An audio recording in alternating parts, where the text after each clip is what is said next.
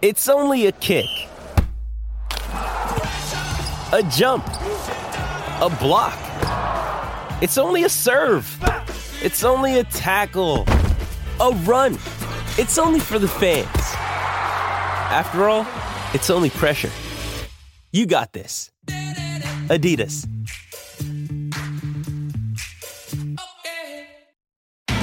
It's Tyre Power's Big Footy Final Sale. To kick things off, you can get the power to buy 3 and get 1 free on selected Toyo passenger car and SUV tyres. Tyre Power's Big Footy Final Sale can't last. Visit tyrepower.com.au now. Welcome to Inspiring Stories for Bowra and O'Day. Don't miss out on the little moments because the little things are everything. Kicks it back towards the wing. In front, Franklin, knocked away by Morris. Naismith sold a teammate into trouble. Quick thinking by Kennedy. And Franklin was run down. Tom Boyd's got it. Tom Boyd goes long. How will it bounce? The stadium holds its breath. It's a goal. And the western suburbs erupt. Wilson, like a cork in the ocean over his head. Oh, my word. This is a virtuoso performance. He will leave tonight and get on the team bus with a violin case. I'm going to say it, Bruce. That was centimetre perfect. What a kick. Beautiful kick. Burns. Swan kicks inside the forward 50. Rocker comes to it. Well, Rocker, like my wife driving, needs a fair bit of lane. That's on YouTube. Like it or not, Paul Bauer. How outstanding the mark. Does that go down as a clanger? Chance opens up for the Saints. Gilbert into the path of Montagna. They've got men back. Rebold in the middle, calling for the football. Schneider, will he give it to Rebold? He will. Rebold runs in. Touched up the boots. Oh my goodness. Can you believe that? Wonderful chase by Heath Shaw. He came up behind him like a librarian. He never heard him. No surprise, everybody else in the library is shouting. There you go. A very lazy introduction on my part because I let my guest introduce himself. And who better to do it than the GOAT when it comes to football commentary in this country, the one and only Dennis Cometti. Hello, Dennis. How are you? G'day, Tim. I'm feeling good after that. Yeah, I bet you are. And I should say welcome to this episode of Inspiring Stories, brought to you by Baron O'Day. My pleasure. Thank you for being here. What is it like hearing those moments back? Does it take you back? Can you remember those very specific moments when those famous lines came out of your mouth? When I'm listening, I can see the action. I've seen them many times before, sort of film clips of them. So as a result, I know what's coming up generally when I sit down like this. But you had a good collection, I've got to say that. Yeah. So congratulations. I'll come back. You can disappear down a very deep rabbit hole on YouTube when you type your name in. Okay. Let me tell you. Okay. Yeah. But look, we want to get to know you a little bit more outside of football, your roots, those pivotal moments in your life that shaped your extraordinary career. I think you're the only broadcaster whose career pretty much up until when you retired anyway spanned the entire duration of AFL. Probably. I don't know about that exactly. I couldn't say that's correct. But let's run with it anyway. If you read Dennis, that, I'm pretty sure. pleased it's in print. I don't have to sort of go around barking it anymore. I didn't make it up anyway, so I've definitely read it somewhere. I like people who make things up. But it was a good life. I enjoyed the footy. I loved the footy. I did a lot of cricket too. That was yes. Actually, when I went to the ABC, they took me for the cricket. They did. Yeah, they did. So am I getting ahead of us now? Way ahead, Dennis. Oh, sorry. Okay, well, let's go back. Let's go back. So, born in Geraldton. That's right. Yeah. My father worked for the Department of Civil Aviation. Yeah. And he was working at the airport up there, and I was born there. And then we went to Forest in the middle of the Nullarbor Plain. Wow. There's a big airstrip out there, actually. It's still there. And what it was used for in those days was, I think, light aircraft coming across Australia. But it was there for emergencies too. The runway was so long that big planes could land if they got into trouble coming to Perth or going to the eastern states. And I stayed there. Well, I don't remember I stayed there, but I know I did for about 3 years. And I think families did that because they wanted to come to the city and get their kids into school. So they did things in the country to sort of get the time up in public service. Of duty under your that's belt. right. That's right. And then they could get their kids to school and live in the city. And that's what happened. As an only child, though, Dennis. Yes. I mean, were you bored out of your mind? Well, I was only 5 at the time.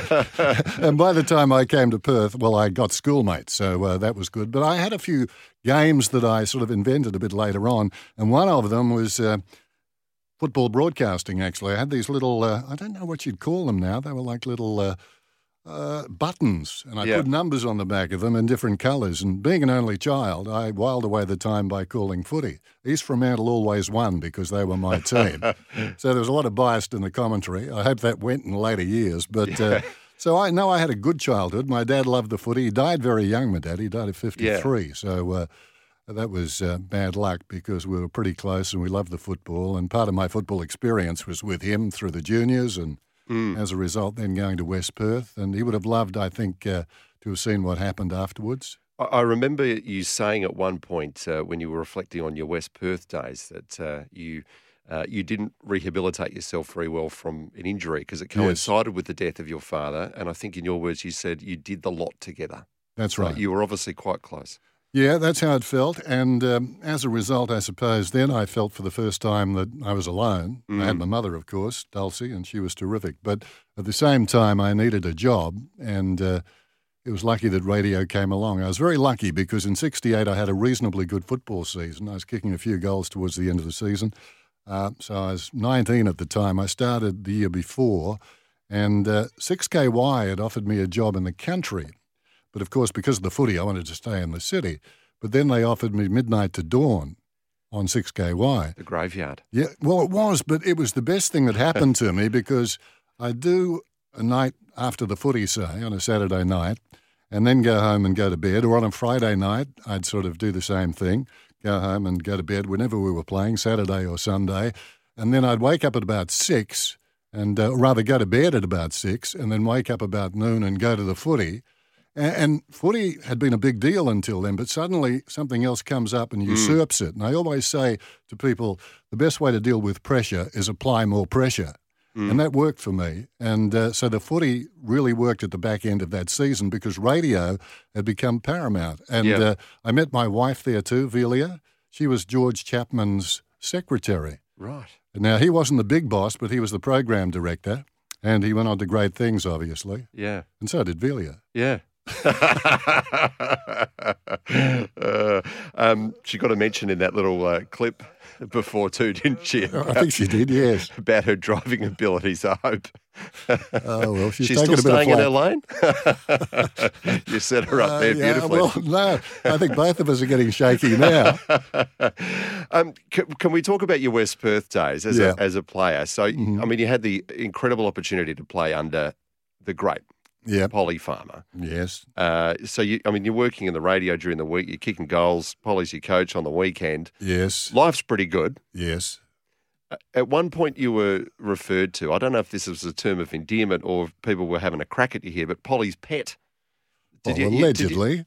Did you have a good relationship with Polly? Yeah, he did like me a lot. Well, I think he liked me a lot. Is taking something for granted. But he certainly was terrific when my dad died. He was great while coaching me. My first coach was Bob Spargo in 67. Yep. He was terrific too, a Victorian who came across. Really good player. Yep. And then Polly came and, Polly sort of did take me under his wing, I think. And as a result, when Dad died, he was coming around quite a bit to see my mother and myself. And he put in a lot of time. And I think he expected me to continue. And I think he was disappointed when I didn't.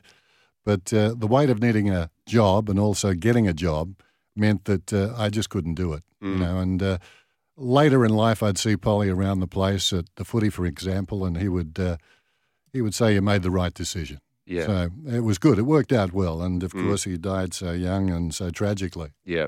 How good were you as a player? I don't know. You'd have to ask somebody else. Yeah. I had some promise, I think. If I saw me now, I would be probably...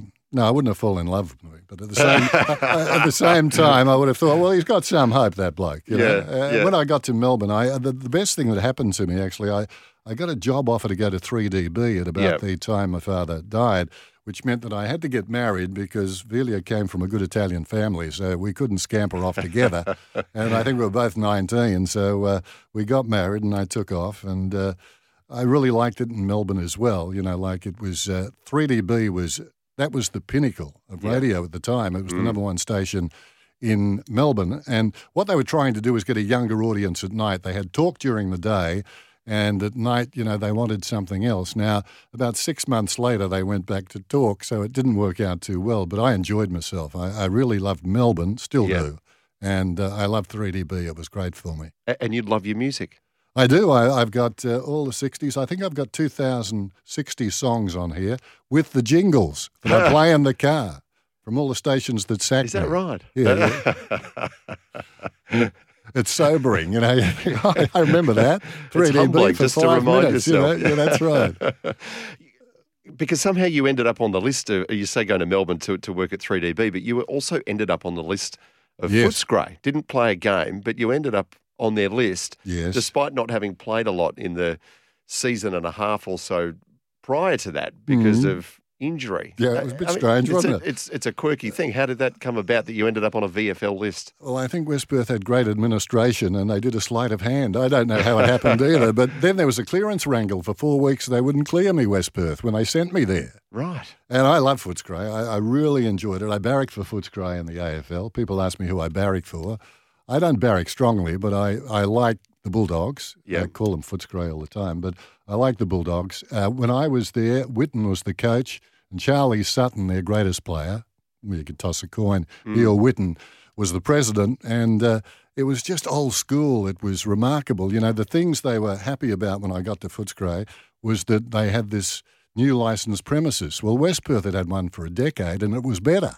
Yeah, right. There was a lot of money in West Australian football because of the hours in terms of when you could get a drink. In Melbourne, you could get a drink more easily. Over here, they had the sessions, and footy clubs became rich because of it. And in those times, a lot of great footballers from Victoria came here in their prime and went back. I mean, Kevin Murray came to East Perth and coached for 2 years, went back and won the Brownlow. It's strange, isn't it? Yeah, strange things happen. Gabelich came here, went back, and the next year he was captain of Collingwood. Yeah. Just because they came for the dough. Yeah. Different Dennis time. Cometti didn't see much of the dough. How close were you to making getting a VFL debut over at Footscray? I played about 5 or 6 reserves games. I remember one in the wet that I played well in, but I needed sort of everyone to come back to my style, I think. Very muddy. But it was against Hawthorn, and they had a lot of players who went on to become very good players. I remember Michael Tuck was playing in that side. Lee Matthews' brother was playing in that side.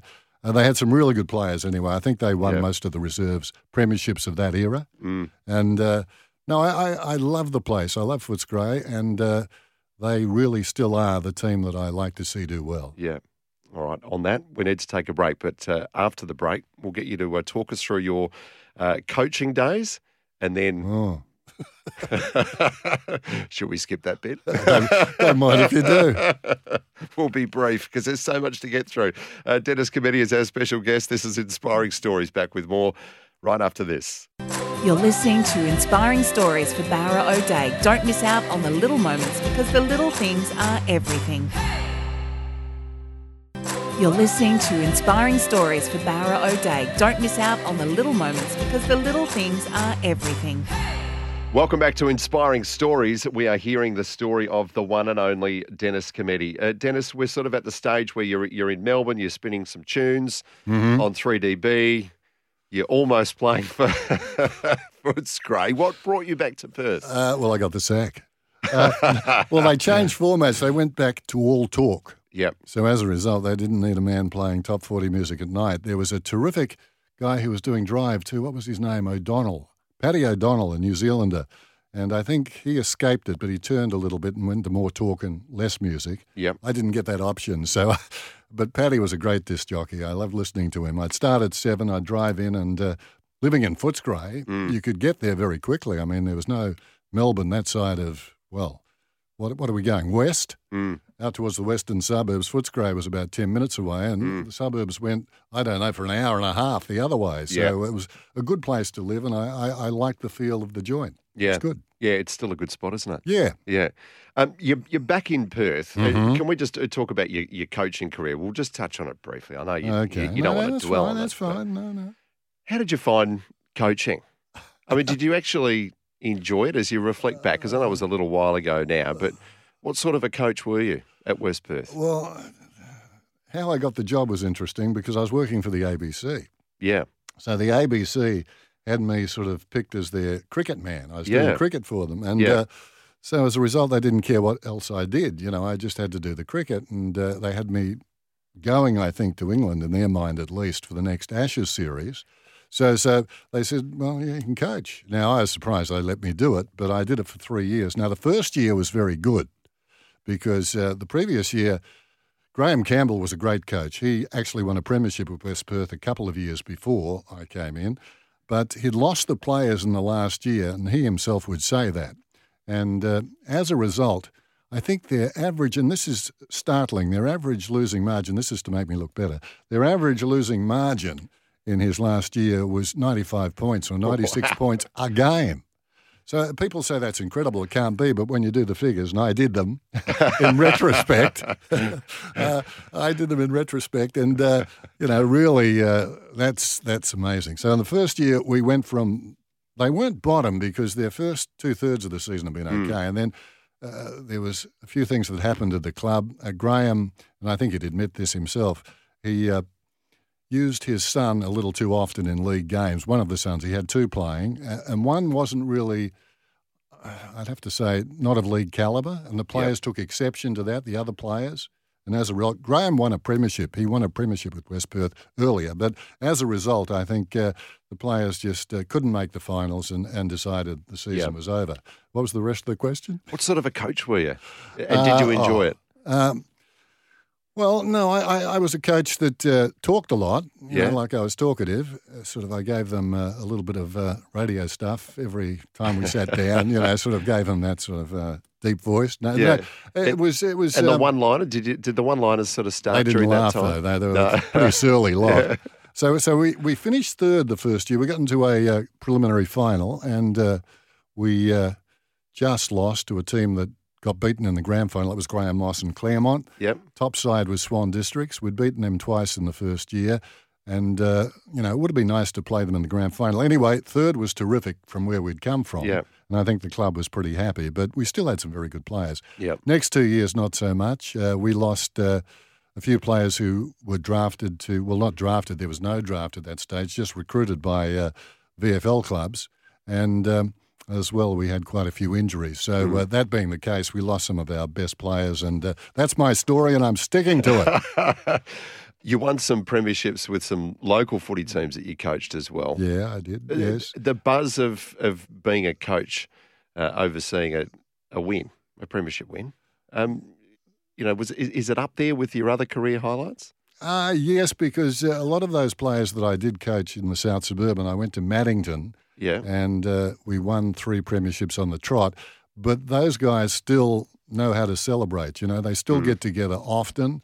Some of those guys became your best friend. I was there for 4 years and really liked it. And so all through those Sunday League days, there were Sunday Leagues. There were 2 sort of conflicting competitions. There was a South Suburban Murray League and the Sunday League, or the WASL or something. I can't remember the exact name of them, but they were sort of powerful as each other. There was a lot of football being played at that time, but all that's changed. I mean, Sunday football was killed by the AFL, or the VFL as they were.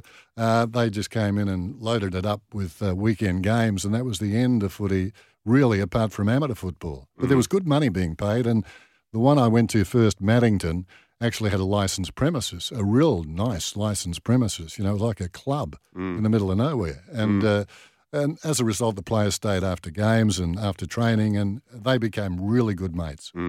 Yeah. You've touched on it already, your cricket commentary. Yes. It's very hard to talk your story through in chronological order without getting sidetracked, because you had lots of things moving in parallel, didn't you? Yeah, I found that when I did these notes that I'm not using now. Yeah, I've got these arrows. arrows. Have 2 different lists going at the same time. I've got arrows going across the page. It was strange. When I went to the ABC, I was calling a test. You're a young man, though, and just on that, I think you, again, correct me if I'm wrong, me. But don't. You were a young man. 23, you were the youngest so rude. person.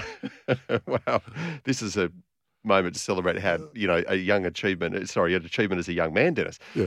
at 23, you're the youngest person in ABC history to call a test match. That's right, yeah. I hadn't done any cricket until... 23. That's pretty good. That's pretty good. I'd love to be back there now and replay it. It was interesting. I went to the ABC because I just finished a football season at 6PR. I was doing afternoons playing music, and my weekend sort of gig was doing the footy because they went out of football and then they came back in under a new ownership very late, and so they had to sort of cobble together a team to cover the waffle.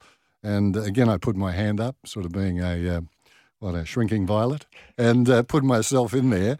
And, I did that for a year. And then Jim Fitzmaurice, a terrific broadcaster himself, and he went on to become head of the ABC nationally, as far as you could go as a sort of worker. And then there was a board above you. But Jim was outstanding. Jim went to England and made a lot of money. I still keep in touch with him. He's living in Seattle at the moment. So for anyone who's interested, just send a card to Jim Fitzmaurice. I'm sure he's made an impact in Seattle like everywhere else, and he'll get the card. But so it was a strange situation. I sort of look back on it now, and it sort of all came together. But I did a test match, I think, 3 months after I'd started there or something. It was quite bizarre. And then they said, well, go on the coattails of Alan McGilvray, who was the doyen of broadcasters and in cricket. And I worked with him, but we came from different eras, so we weren't particularly, matey. Anyway, they wanted me 1 year to go, I think, towards the end of Alan's career. And Alan saved the ABC because World Series cricket came along, and he was the voice of cricket still. So it gave them some hope to compete because there was a lot sort of piling up against them. And when I sort of shook it out, I thought I couldn't go to England because we were different sort of generations, and he had a lot of friends over there, and I was sort of, I suppose, in my mid-20s. And I saw it as a very lonely trip. You wouldn't call any cricket. What you'd do is just give reports back on games against Gloucestershire or Yorkshire, Right. So you were just touring around and meeting the right people, but I thought that's going to be... a little bit tricky. Yeah. So I chose not to do it, and the ABC from that moment on, I think, wanted me out the door. And there was about 2 years that I sort of stayed, and then I went to 7 because of the national football competition. So it was a really weird thing, the fact that they didn't care whether I, broadcast the football or not, really. It was all about the cricket.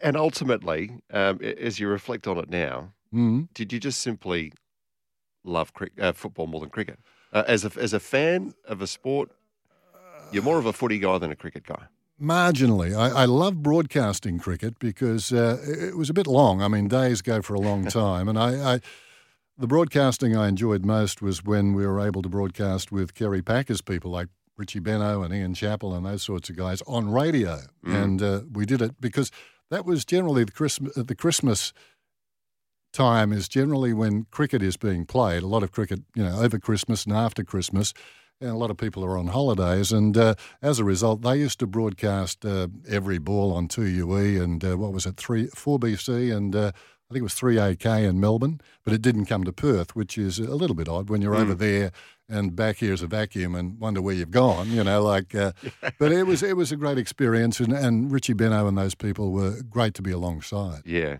I bet. So the start of the AFL competition, the start of your career on the national stage with the broadcaster of the footy at that time. Also, the birth of the West Coast Eagles. Yes. There's a lot going on at the moment. Bit of resistance to the Eagles entering into the national competition. As a West Australian individually, how were you received by the football establishment in the East? Well, pretty well, I think, looking back. They had issues with some things that I said. I had funny ways of putting some things they weren't used to. I mean, that's the way it goes, doesn't it? Someone from somewhere else comes along and starts broadcasting, and they wouldn't have heard me very much over there other than on the cricket. So, no, I enjoyed all of that. And I remember, it's funny, the first game in the competition was a game between North Melbourne and... who were they, Brisbane? I think it was Brisbane on a Friday night. And I flew to Sydney, but the plane was late. And we got in and I had about, I reckon, 75 minutes to get to where I was going in Sydney. And you know how in Sydney, the cab drivers sing out where they're going, not where you want to go necessarily. And if you get lucky, the suburb. So I had my daughter with me, actually. I took her across and I thought it would just be a bit of a junket. She could sit in the corner. Yeah. But it turned out it was like a rush for life. Like I had to get there in time because the telecast was starting. I got there with 45 minutes to spare. And the guy who was the expert, no names, hadn't turned up the first game nationally. So he didn't come.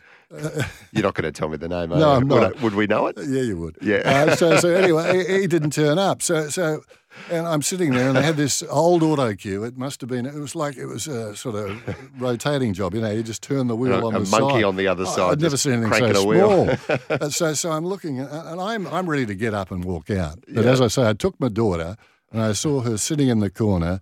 And she was just so tranquil and so looking at Daddy. And she wasn't that young, but she was probably 7 or 8. And I'll get a kick in the bum when I get home if that's out of whack.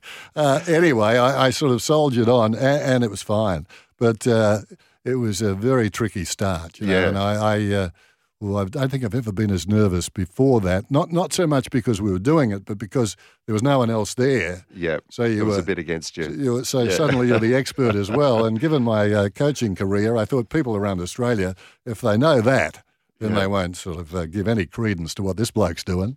Just before we go to a break, Dennis, without naming the name, did the person turn up in the end? No. Wow. Okay.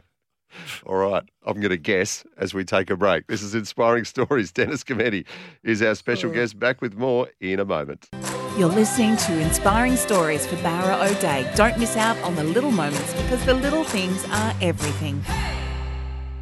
You're listening to Inspiring Stories for Barra O'Day. Don't miss out on the little moments because the little things are everything.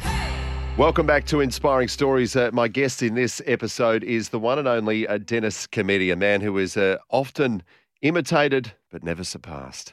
Oh, you sound like my wife. That's my one line for you, Dennis. That's very good. You happy with that? I'm just writing it down. Never surpassed. I'm sure you can add something even snappier. That's very nice of you. Thank you. No, that's good. I like that. You must get people, though, just come up to you and almost imitate you to your face, do you?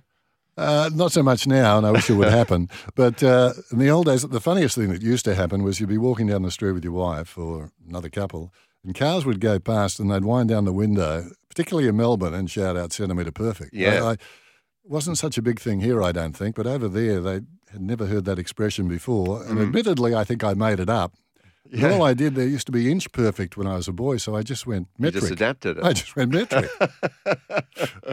I mean, that was obviously a standout for you. You wrote a book called Centimetre Perfect. I wouldn't call it a book, but it was a collection of words. A collection of words, yes. Yeah. Let's talk about the very start. Obviously, a rough start, as you described just before the break, to your AFL or VFL, the national competition, commentating. Things got a little bit more seamless and a little bit smoother after that point, but particularly Friday nights. Friday nights became your domain, didn't they? Friday night footy, you were sort of synonymous with this explosion on the national stage of the AFL. Friday night footy, it was part of the weekly routine. Yes, it was. And more of that happened, I think, for me when I went to 9 because I was doing it with Eddie Maguire. Yep. And I think that got me onto Friday nights on 7 when I came back. Now, I didn't do a lot of Friday night games before that. Yep. Did a lot of football, but not Friday night so much. And Friday night wasn't the marquee game, normally. It was a lot of North Melbourne simply because they needed the money, I think, and perhaps the exposure as well. And, it was an interesting time. I just loved it leading up to going to 9. I liked it at 9 and really liked it at 9 and came back and just picked up where I left off at 7. But it wasn't easy getting back to 7. Kerry had some views about my going. Now, what had happened actually, they'd got a new sportsman in. I wasn't going to leave 7, like I was all set to stay. Now, they got a guy in from England as their sports director. This is talking out of school now. Yeah. But are we going to have to edit this out later? No, you're not. No, you're not. But anyway, I didn't know him very well, but he did bungle the Olympics wherever they were. Where's the Olympics before that time. I can't remember. Might have been Sydney, actually. Might have been Sydney. The 2000 Olympics? Yeah, I think it was in Sydney. Yeah. Anyway, he missed a couple of beats there, and as a result, I wasn't that fond of him anyway. And that can't be right, can it? I'm thinking, which year are we? Which year are we in? We're in 22 now. So no, I know. Which era? So the Olympics. So Sydney 2000, we had Atlanta 96, yes. Barcelona 92, Seoul 88, going backwards. Okay, so the footy rights changed in 2000 as well, didn't they? I think they did. Around about there. Around that mark. So it's all happening at the same time as the Olympics. Anyway, I decided I was going to stay, and I'd spoken with Kerry Stokes, and I said I would. And then I had to find a sport because footy was gone. You know, that was my key. I wanted to do the football. And I went to this fellow who'd been sort of brought from, I think it was from the BBC, and overseen the Olympics. And a couple of things had happened there that brought us into conflict. Yep. And I wanted to do the golf. And I said, I'd be happy to do the golf with Sandy Roberts. And he said, I'd like an audition. So that was enough for me. I thought, well, I said I was going to stay, but when I caught the plane that night going back to Perth, I knew I was going. I wasn't going to do an audition for the golf. Yeah. And does that sound a bit uppity? No. Should I have been slapped? No. I was stunned. I think you have every right to be a little bit of a diva at this point in time. Oh, diva, yeah, that's a good word. And a couple of, I reckon 18 months later, that guy was gone, but it didn't necessarily help me stay at 7. But I got back to 7. I never told that story, but that was how it worked. Even when I spoke with Kerry, I rang him, but I didn't go into the details, and I think he was a bit disappointed that I'd gone. Having said that, footy's your trade. The rights had switched networks. That's true. It was obvious, really, wasn't it? Well, I think so. But as I say, I was prepared to stay because 7 had been good to me and were good again. Yeah. Your relationship with Bruce, mm-hmm. I hesitate to use the word special. That's a Bruce word, isn't it? Yeah. But you did have a special chemistry, didn't you and Bruce? It was funny. We stayed in the same hotel for many, many years in Melbourne, and because he came from Adelaide, so we'd get there sort of on a Friday night or whatever, and we'd go into, Friday afternoon and do Friday night, and then we'd sort of perhaps do another game at the weekend as well. And we were like an old married couple, and we came to an agreement that if you walked into the restaurant and he was sitting there was no obligation, or I was sitting there, and there was no obligation to go and talk, say good morning or anything. Go and sit by yourself if you wanted to and read the papers. Sounds ideal. Yeah, that was perfect. We didn't feel as though we were obligated in any way to the other than we enjoyed each other's company. And the girls, our girls have got on famously too when we've been a foursome, sort of going out for dinner in Adelaide or in Melbourne or here for that matter. Yeah. And no, he's a terrific bloke. He's an outstanding man who just loves his sport and is very good at what he does. Outstanding. Yeah. I mean, he's got athletics he loves. He loves the horses, doing them now. He's given football away. But he's very good with both of those things and very good with whatever he did. The Olympics, of course, a mainstay for him too. So he's obviously looking forward to what's coming up soon. Yeah. Can we talk about your preparation for a game? Mm-hmm. Talk us through your routine, if you had one. Well, I watched a lot of tape. I enjoyed that because you didn't see every game the previous weekend anyway. So what I would do is come back to Perth and look at what I was doing the following week and look at their games over the week. You could record them. So it was pretty easy. I mean, the old football commentators, when I say old, the guys back in the 60s, for example, didn't have that luxury. So to be compared to them is a bit unfair to them. I think we had everything we needed to get to know those people. Generally, I was doing 2 or 3 games a weekend because I did one for a radio station over there as well, 3AW, and later Triple M on the Saturday. So Friday night, a footy game on Saturday for radio and then another Sunday game. And generally, unfortunately, it took me a lot to Brisbane. Now, not that I disliked Brisbane or the Lions, but it was a long trip back on a Sunday night from Brisbane to Perth. So that was generally my routine. I might do a Sunday game with Bruce occasionally if it was a big one. But we sort of really, I think, enjoyed each other's company and respected the other and their time to be alone. Yeah. There was work to be done. Bruce had a meticulous, encyclopedic memory and ability to recall numbers from seemingly nowhere. I mean, his head must just be crammed full of data. You seem to, I suppose, bring more of that, I don't know, the timing, the witty lines, get a sense of the occasion as well. Did you have markedly different preparations going into a game? I mean, I can imagine he had sort of just bags of books. Well, he would walk in. He would walk in on a Friday night, and he'd be carrying several thick books. Yeah. And he'd put them down on the desk. Yeah. In front of his seat. And I'd already be generally sitting there, sort of making a few notes, but just looking for silly one-liners. That was my work. Anyway, and then he wouldn't sit down because it may have been that the books were too high. He would stand and call the football for 4 quarters. Right. And he was just, I tell him this often, he was just up to my hairline. But there he was. And so I'd turn around and I could see his shoulder, as he was right beside me. I did football differently from him. I didn't watch the game at all. I had 2 monitors. I decided this was the way to go. The cameraman who did it for us, and I should know their names better than I do, so I won't just mention them by Christian names, but they were outstanding. We had a couple of blokes who were just terrific on the cameras.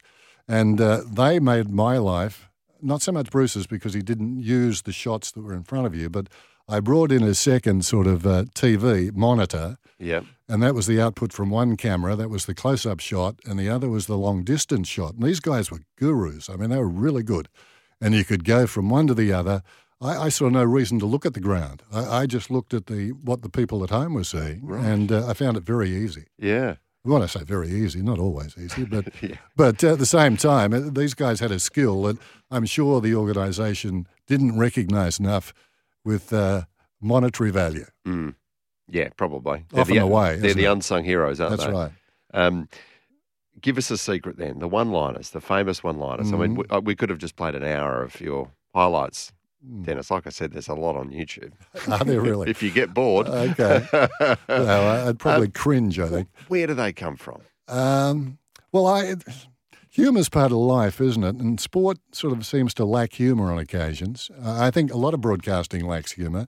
And it's just the way I liked it. Jim Fitzmaurice, who was at the ABC when I first went there, and I mentioned Jim before, I think, that he was a funny guy. Like he said funny things. I'd come home from school as a schoolboy. Jim wasn't that much older than me, but maybe 15 years.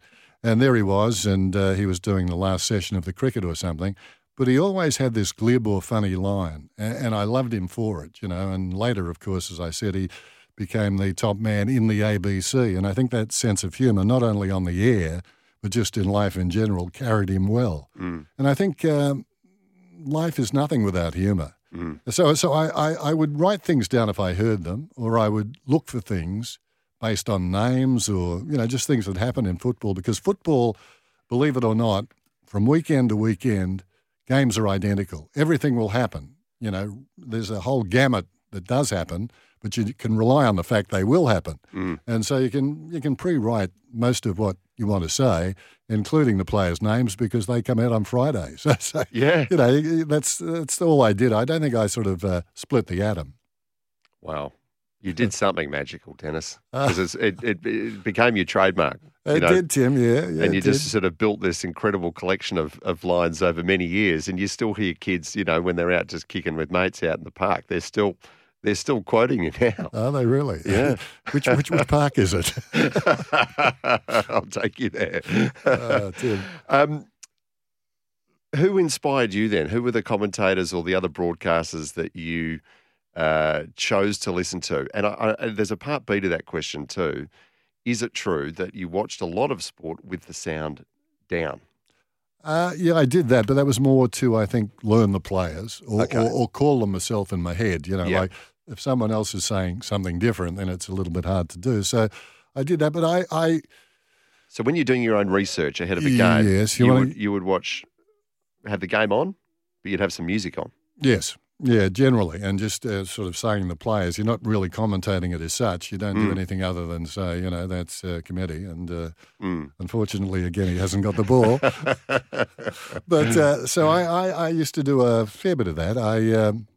And certainly it didn't worry me, say, on a Monday after a weekend away doing footy, to sit down and watch the footy. Yeah. And start from there, start on a Monday and just watch the teams during the week from, say, the weekend just gone and the weekend before that, depending on who might be in the side later in the week.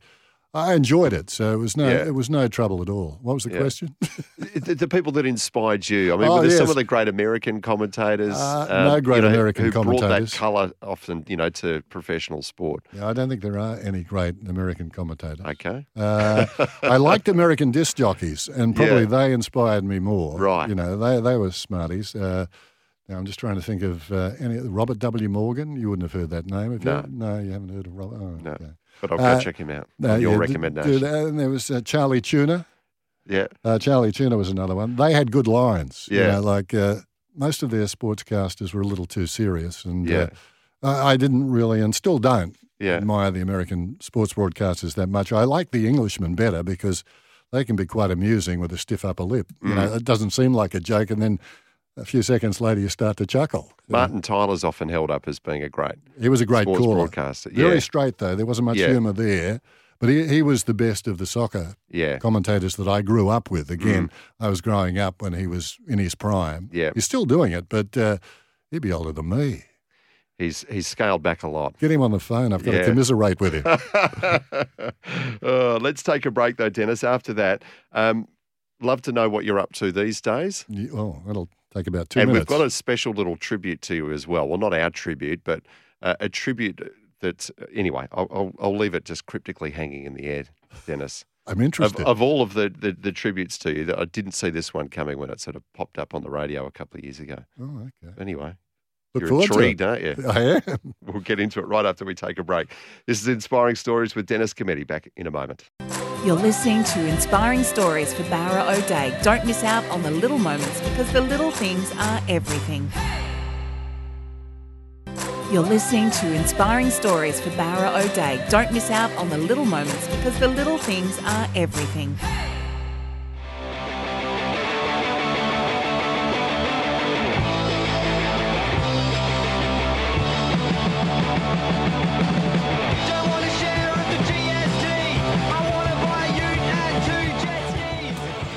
People might think their radios are broken. It's a little bit of a departure, isn't it, on 6PR? But there's a reason we're playing that, Dennis. I mean, that's a very unique tribute, isn't it? A local Perth band who've called themselves Dennis Cometti. 6PR plays the hits. I mean, you're a music man, Dennis. You must be able to appreciate that on some level. Look, I'm very appreciative. I've seen the boys perform too. They perform in East Fremantle Jumpers, and East Fremantle was my team as a boy, so I barracked for East Fremantle. There you go. They've done their homework. Well, I don't know. They live in East Fremantle, I think. They're down that way. But they went to a battle of the bands about, 3 or 4 months ago, maybe longer, 6 months, in England, and they ran about 7th or 8th. I've been sort of fobbing them off. Now I've got to embrace them. They're carrying your name. They were terrific. No, they were lovely to meet. And I met the parents of a couple of them too. And that was a good day. It was a pub in Fremantle. And I appreciate that. Thanks very much, guys, if you're listening. Did they reach out to you and say, hey, we're a band, we love you? We're going to call them... No? They were already out and about. People started making these reports about they've just seen the Dennis Comettis, plural, and I couldn't work that out. So eventually I worked out that they were a rock band and a very good one. Yeah. A bit grungy for me. They know that. I've expressed that. I'd like them to come back a little bit towards Neil Diamond or the Four Seasons or the Beach Boys. Yeah. Who? Yeah, good luck with that. That was their hit Wax It too, which obviously is a very parochial I knew that. West Australian theme. Yeah. So, no, they've been doing great things. So, they're carrying your name well, Dennis. We'll see. Proudly West Australian. Can they stand the test of time? That's it, We'll wait and see. We will wait and see. If they have a career as long as yours, Dennis, they'll be going beautifully. Beautifully. You called your last game on radio last year. What was that like? Good. Yeah, it was good because the Bulldogs were in it. And as a result, it wasn't good that they got beaten so comprehensively. But the strange thing about that grand final was my first football jumper was a Melbourne jumper. My dad used to go to courses in Melbourne. He worked for DCA, as I said, the Department of Civil Aviation.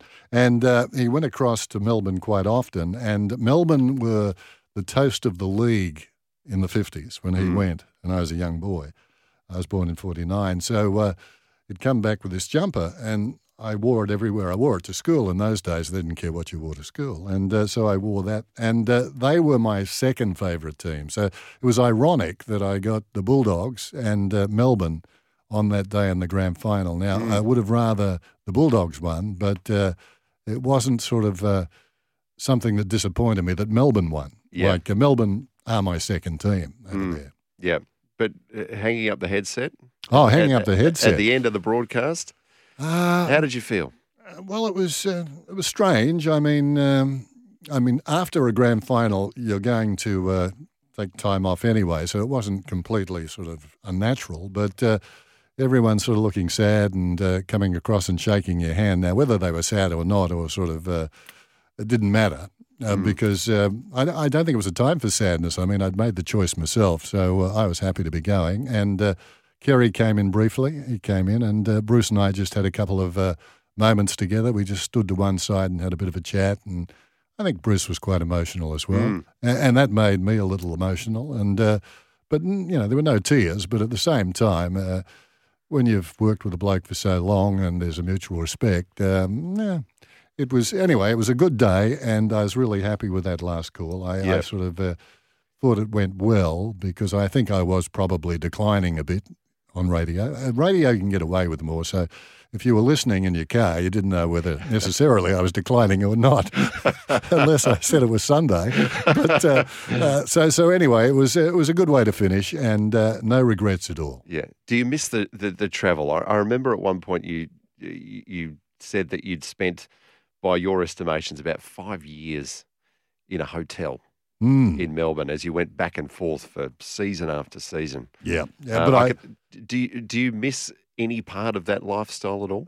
No, but I loved it at the time. Well, to a certain extent.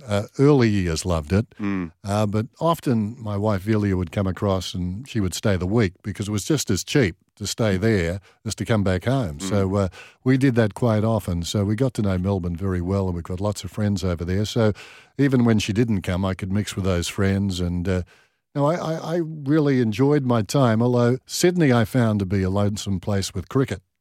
You know, Sydney's spread out. I mean, there is no real downtown Sydney, is there? Yeah. You know, it's just sort of pockets everywhere. Yeah, that's right. And we stayed at the Wentworth, which was down towards Circular Quay.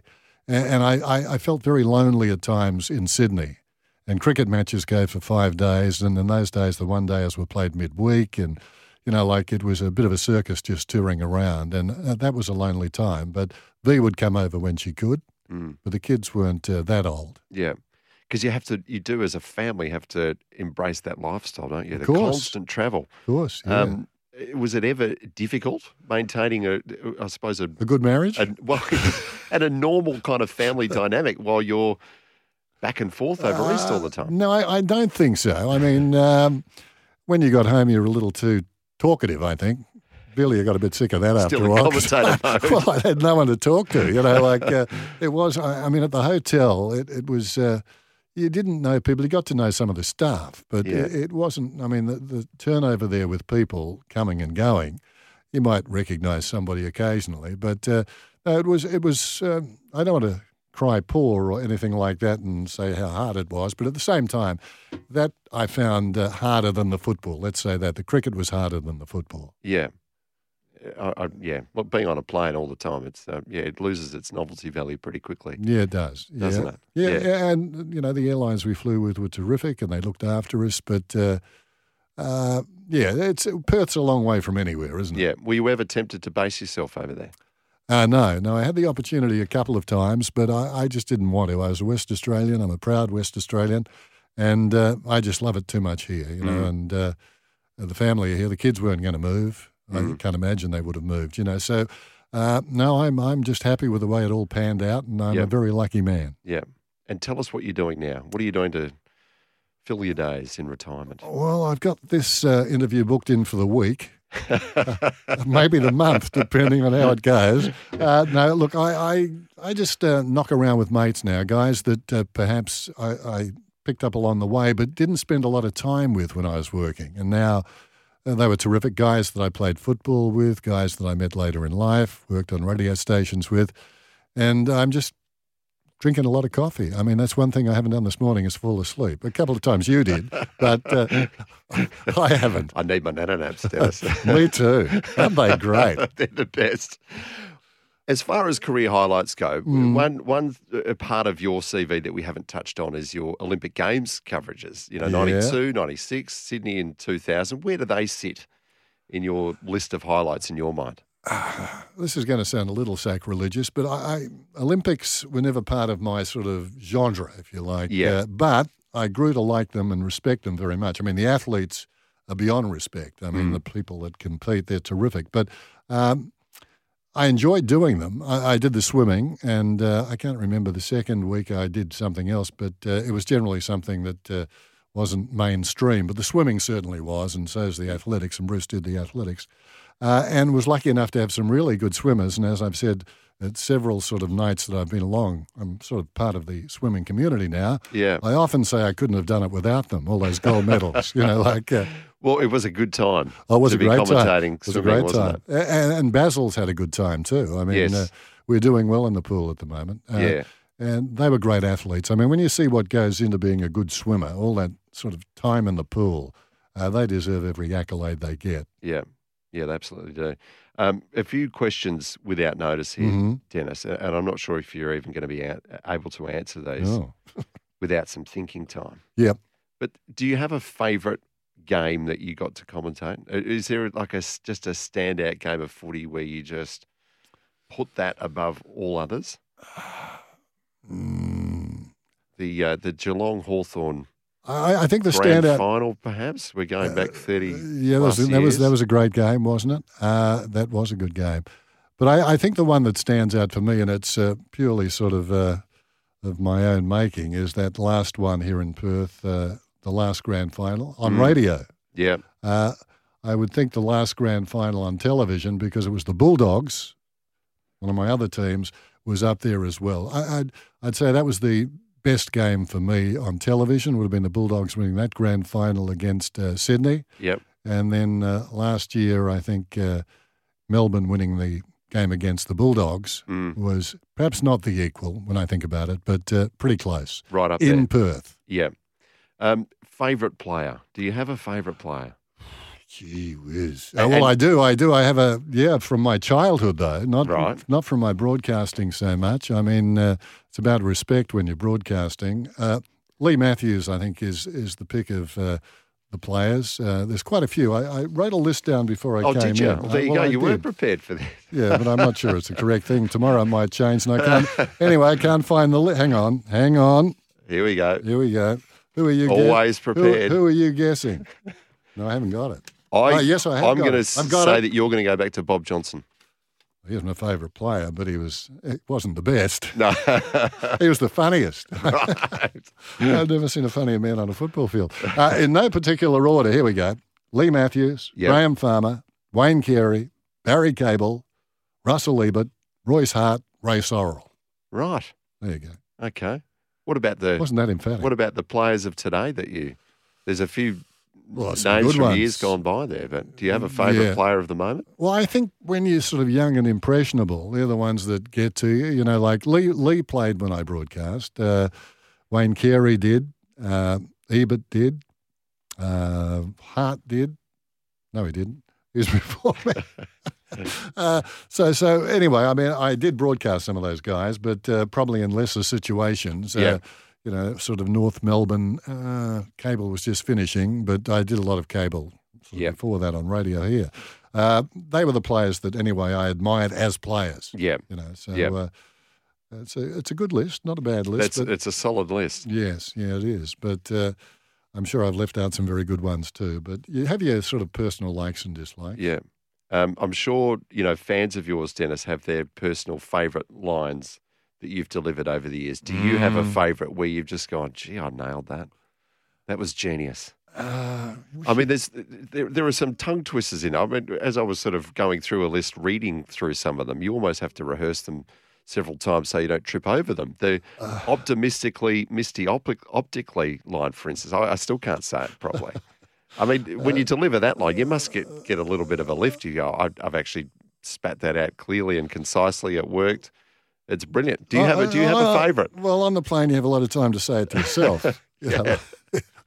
So as a result, you get it down centimetre perfect. Yeah. But no, not really. I don't have a favourite. No, I'm just trying to think. I don't remember many of them. But no, it goes into a packed is that the one you just said? Goes into a packed optimistically and comes out misty. That's the one you said. Yes. Well, that's why it's fresh in my mind. Yeah, there you go. No, I can't remember, but there were plenty of them, and they weren't all spontaneous. No. But we don't need to know that. No, they just came out of your great mind. Well, just end the program earlier, can you? Yeah. Have you got one to finish off on? No. Oh, well, you haven't been briefed on this. You know, like they weren't spontaneous. I just said that. Yeah. Did you ever worry that you were going to overuse them or repeat them? No, I didn't. I was quite aware of those I'd used, I think. You'd use them once, put them in the bin, or put them on the shelf? Pretty much, yes, and look for others. I mean, it was an interesting time sort of ploughing through those. That took up more of my time than learning the players some weeks, finding something mildly amusing. Yeah, I bet. And obviously some players with their names lend themselves to lines. Yeah, they do. Now, I was thinking of something then, but I can't. Now, this sounds terrible. I can't remember it, so I won't sort of bring it up. But there was one that I used, which I thought was very good. It was a game at Adelaide Oval. I can't. Oh, yes. It was a line from a Rolling Stones song that I tried to be smart about. There was a guy, remember McLeod, that played at Adelaide? Yeah. Very good player. Andrew?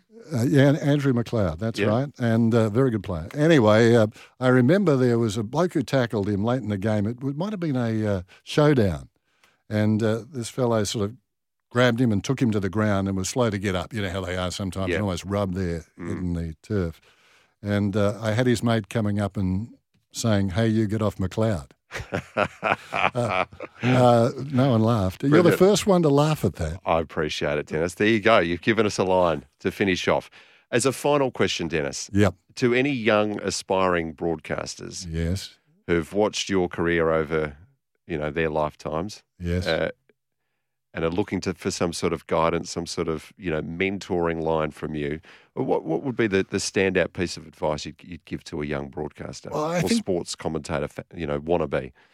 Well, this is pretty rich coming from me, but I think you've got to be an original if you can be. It's hard to be an original this era because everybody's doing something different. I think for the first time, people have broken away in all sorts of directions to do things, not just sports broadcasting. But so you've got to find what works for you, but you can't be forced. I think it's got to come naturally to a certain extent. And I often used to laugh at the football when I went as a kid, and growing up, sort of I got into the teenage years. And I think liking Bob Johnson helped. Bob fell over a lot, didn't have his teeth in. We've got a couple more minutes. I remember I was, as a boy, I went to Lat Lane Park one day. East Fremantle were playing a scratch match against Perth, and no one was there really, and I was able to go from end to end, and Bob was in the goal square, so I'd just sit behind him. And Bob wasn't interested. He was the coach, captain coach he was, but he wasn't interested in scratch matches. And there were two women who were alongside me, and I thought I recognised one of them, actually, as a flight hostess. And she might have had something on that identified her as such. Anyway, they were sort of following from end to end as well. And I remember something happened in the goal square, and Bob was in a scramble. And anyway, the ball didn't go his way, and Perth took it away in the scratch match. And Bob turned around as he was walking back and sort of blew a kiss to the girls, but the spittle stayed on his hand. Oh, no. And it was like playing a trombone. It was about a metre in front of him. And then he turned around and watched the play again, and I looked at the girls about 10 seconds later, or looked for them because they were gone. I bet they were. My hero. You just watched him crumble in front of your eyes. Oh, he went down a couple of notches, but I restored him the next week. Yeah, very good. Dennis, thank you so much for coming in and sharing some of your memories. It's been terrific, Tim. I appreciate it. I really enjoyed it. Thank I hope you very get much. Something good out of that. Oh, and more. It was centimetre perfect, Dennis. Thank you. You've been listening to Inspiring Stories here on 882 6PR. Don't miss out on the little moments, because the little things are everything. We look forward to you joining us next time as we unearth another inspiring story. You're listening to Inspiring Stories for Barra O'Day. Don't miss out on the little moments, because the little things are everything. Here's some tips for maintaining your Trex deck. Occasionally wash it with some soapy water or a pressure cleaner. Trex composite decking is low maintenance and won't fade, splinter or warp. Trex, the world's #1 decking brand.